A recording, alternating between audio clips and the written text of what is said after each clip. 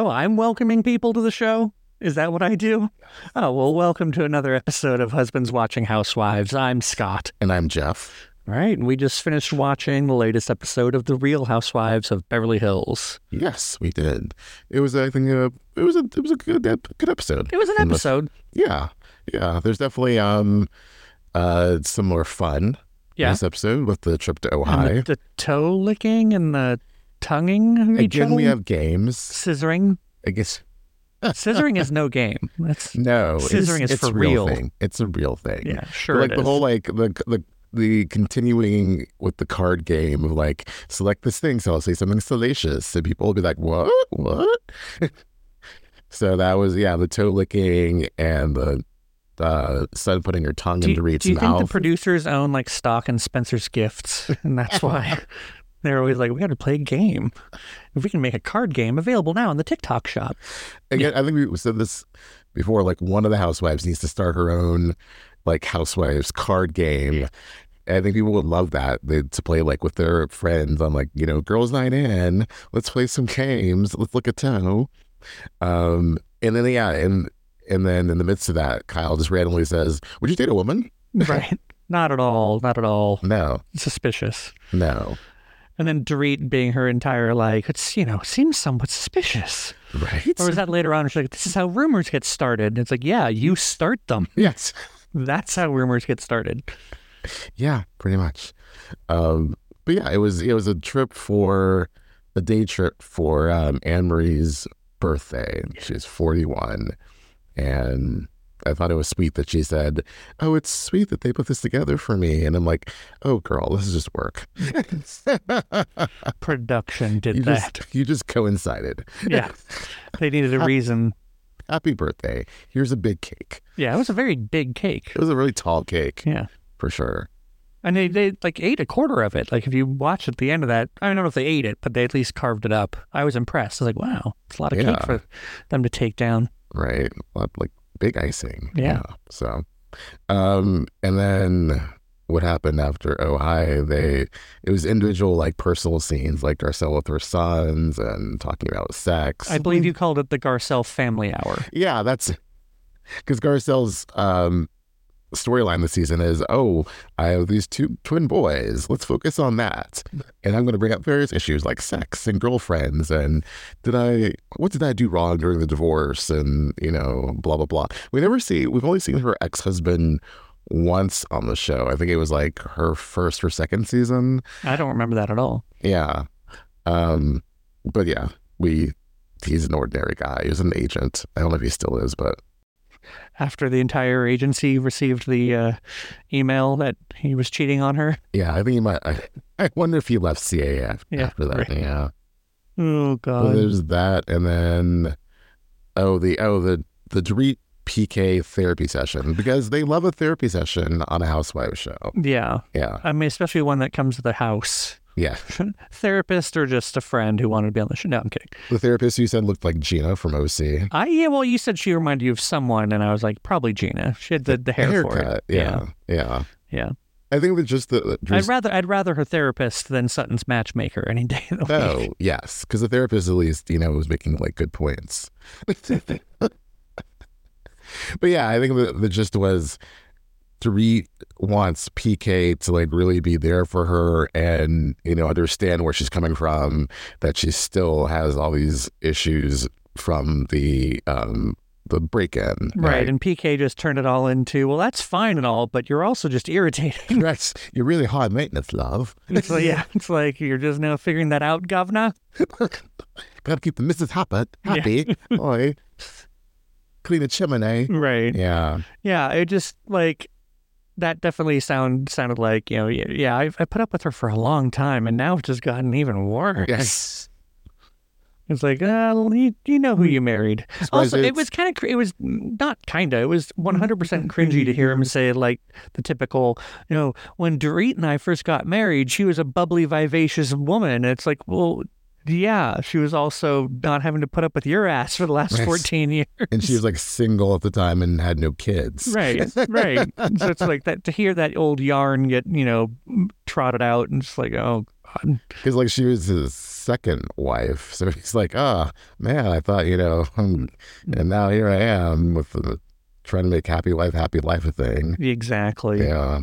But you say they're still together, posting cute photos on Instagram. I wouldn't say cute, but they're posting photos in jeans and t-shirts.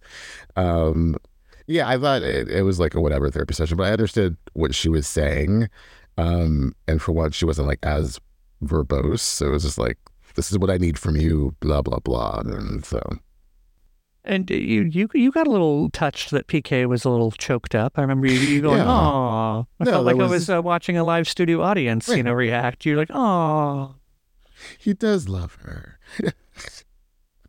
Oh, again, with the paper plates, by the way. Like, she had pizza on paper plates. I'm like, Dorit, like, where's the Hermes? Yeah, like, Geoff is very anti-paper plate. We'll watch House Hunters, and he'll, like, even though it's House Hunters, like, they clearly just moved in or are moving out, he's just like, oh, God, the paper plates.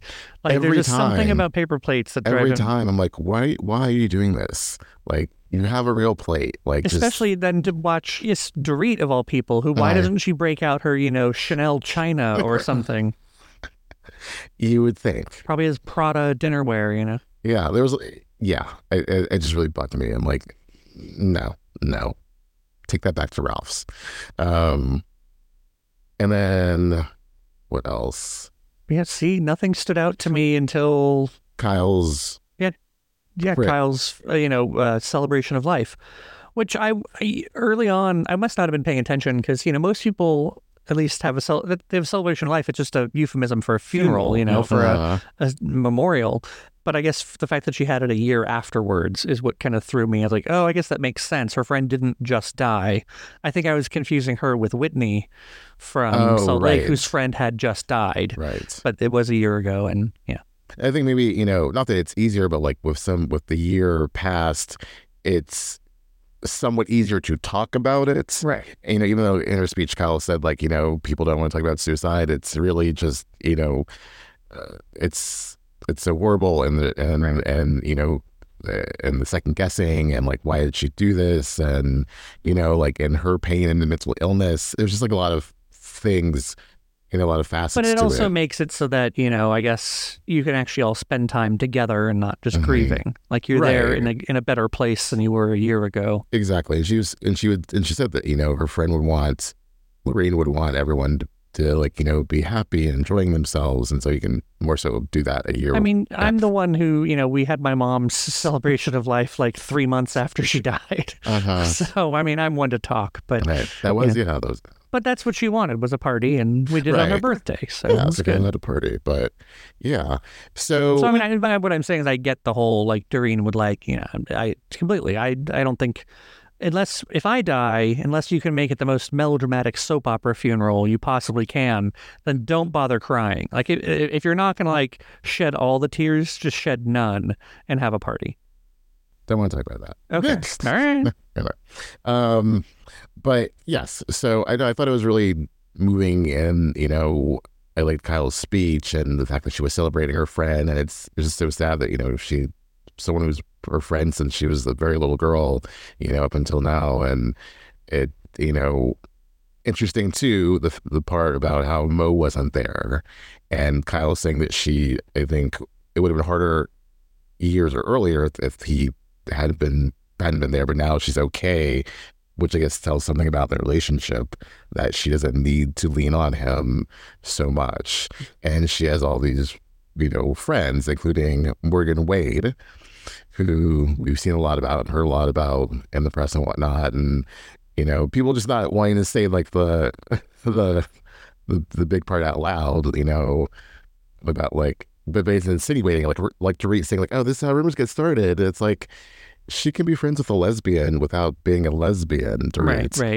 They're not having a relationship. And also, why do people got to label everything? Like they couldn't just be having a good time together. Yeah, I think they're just really good friends. Right. So they're comfortable in each other's company. Yeah, and I think because she's so different from Kyle, people are like, well, this doesn't make sense. That's like, why does it have to make sense to you? It's like she connected to the person, not like, oh, I'm why would I be friends with someone who has all these tattoos? I think that's the biggest thing. People just see like all the tattoos and it just like blows their mind. Like, why would Kyle Richards be friends with this person? And it's like, that's really shallow and stupid to I agree, but I think it's weird that you say the tattoos are the standout. To me, it's that weird, seemingly fake Southern accent.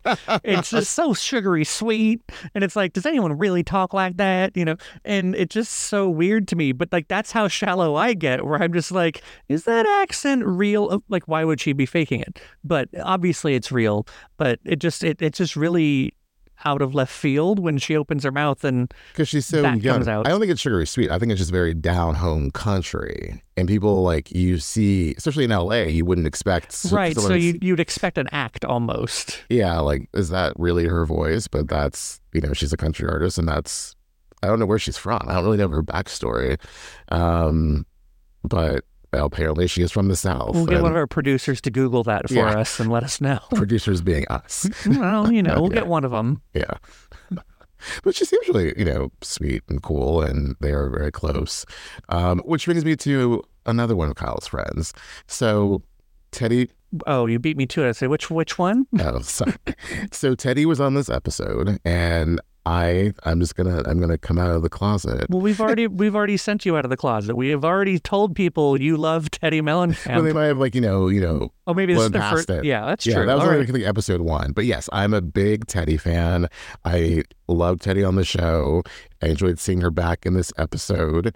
You know, she of course is there because she's still best friends with Kyle, and she was supporting her friend who was going through something, and obviously she probably was friends with Lorene if she was friends with Kyle, so it made sense for her to be there. Plus she's friends with Dorit and Annemarie and Erica and Crystal to a certain extent. And people who say like, oh, why is Teddi back? It's like for those reasons I just said. Also too, Teddi was invited to Taco Tuesday. She didn't go. She was invited to the weed dinner. She didn't go. So it's not like, you know, she's just like clamoring to be back on the show. She's not totally thirsty for attention. Right. She came back for a moment that meant something to her best friend. So that's why she's there. And she was very minimally involved in the episode. Like you could tell she didn't really try to get involved other than that comment to Garcelle. Getting there. So yeah, so she was mic'd and all, but she wasn't like, you know, trying to do something or like move story. She's like, I'm here for my friend Kyle. So when you have Garcelle just out of the gate be like in her confession, because that's whenever she does this, typical Garcelle, it could, you know, like make a gnat joke referencing back to her other gnat joke from like 2 seasons ago. It's like, we get it, Garcelle. You don't like Teddi. You think she's annoying like a gnat. But is this like, why are you doing this? And then when Teddi referenced the gnat thing by calling herself that, and Garcelle's like, oh, my case is proven. It's like, no, Garcelle, she is making a dig at your shady dig, but you don't get that because your head's up your butt. Wow, Teddi brings out the best in you. She really does. No, and again, it just reminded me of like how Garcelle can bug me. Like last week, totally on the Garcelle side, that whole Dorit conversation. Obviously, because I was the only side to be on. But like this week, I'm like, why are you doing that? I don't understand. She thinks she's being clever and. But that's what she does. She does it in her confessional, and just for like a moment, because she knows it's going to be memeing, or it's going to be a GIF, or people are talking about on Twitter, like, oh, Garcelle is us. Da-da-da. I felt especially when she was talking about, you know, the whole grief, you know, the effect grief can have on people. I wanted to be like, yes, thank you, Garcelle, the narrator. Like she's often narrating what happened on the show, and I wonder if. Maybe they ask, you know, that's just a common thing that producers ask is like, you know, recap what happened. And so she recaps it a lot, and then they just use hers instead of other people's. But still, like in this particular case, it's like, thank you for telling me what grief feels like. I appreciate it. I mean, not to diminish from, you know, the grief she was telling her story about. But again, it just feels very explanatory a lot. And it's like, I'd rather her be participatory than like a spectator explaining what's going on. It seems superfluous too. Yeah. I don't really need it. I didn't need any of that. I like that we just use explanatory and superfluous, like in an actual like conversation. Right. We like a big word. Fantastic. So like that bugged, and then the Annemarie thing, which we'll get to in a second. So she had to relay what Annemarie said about Sutton to Sutton in that moment. to try to move some story along. Yeah, and it's like, wait. this is not the right place for this. You're at someone's celebration of life. That was a conversation that should have happened like the next day. Like, oh, I didn't want to say anything at the time, wrong place, wrong time. But Annemarie said blah, blah, blah about you.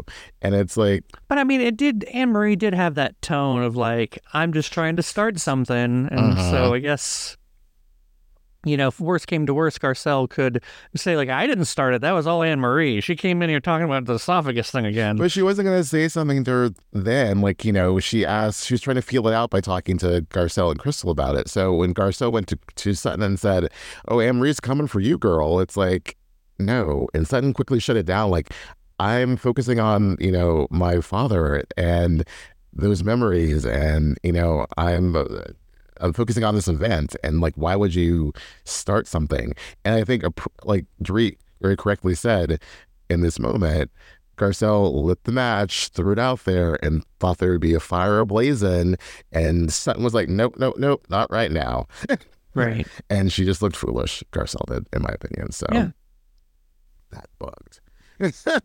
I mean, when we finished, finished the episode, you were like, oh, I have some things to say about Garcelle. You were ignited. Yeah. Engaged. Right. And then going back to Annemarie, I just don't understand why she is pressed about this esophagus thing. It's a really dumb thing to hang your hat on. It's really giving NECA vibes.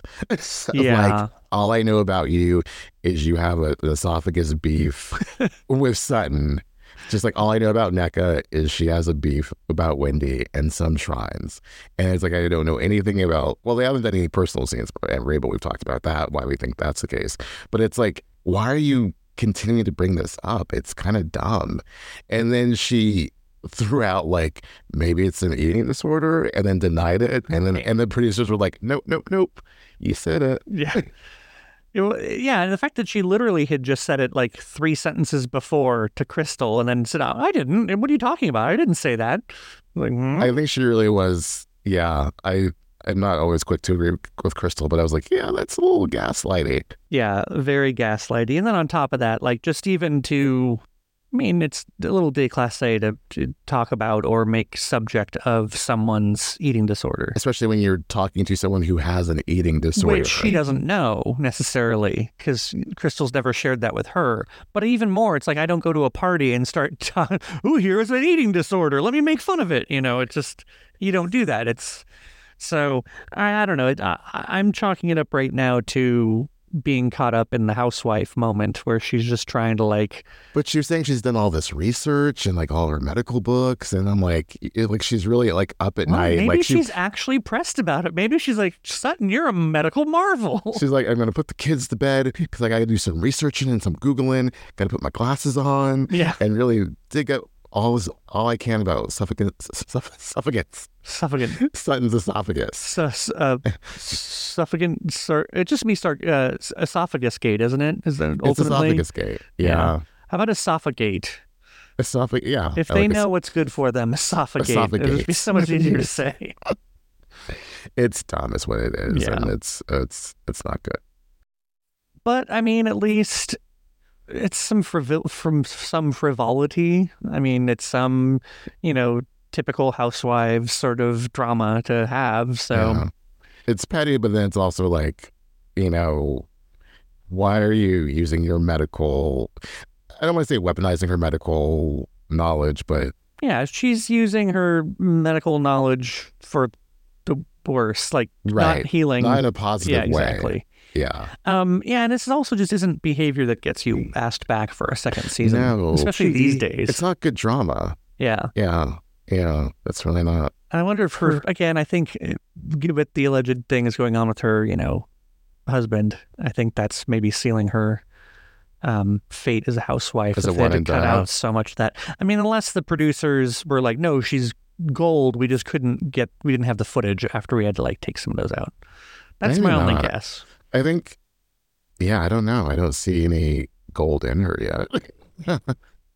It's I want to say it's early, but it's not. The season's like almost over. Yeah. No, I was thinking back when you were like, oh no, when Kyle was talking about like going somewhere quiet and leaving Beverly Hills, and you're like, Beverly Hills without Kyle?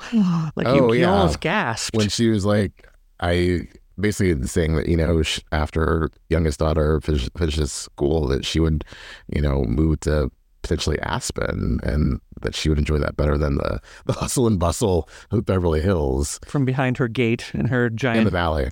Oh, well, that's true. No shade. It's not actually Beverly Hills. Yeah.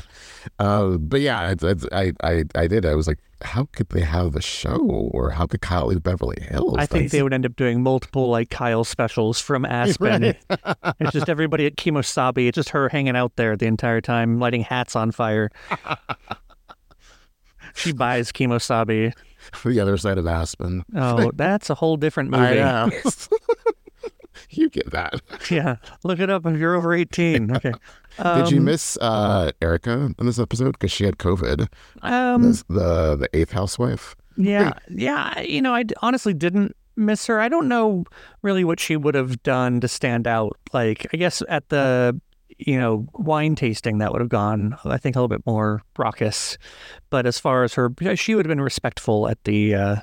oh, for sure. Not like she'd be singing along like she did that one time at Christmas, At Diana's. Yeah, she's not doing the drinking and pilling. Right. So... yeah, I think, she was probably tired after like the Denise interaction. It got her immune system low and the COVID crept in.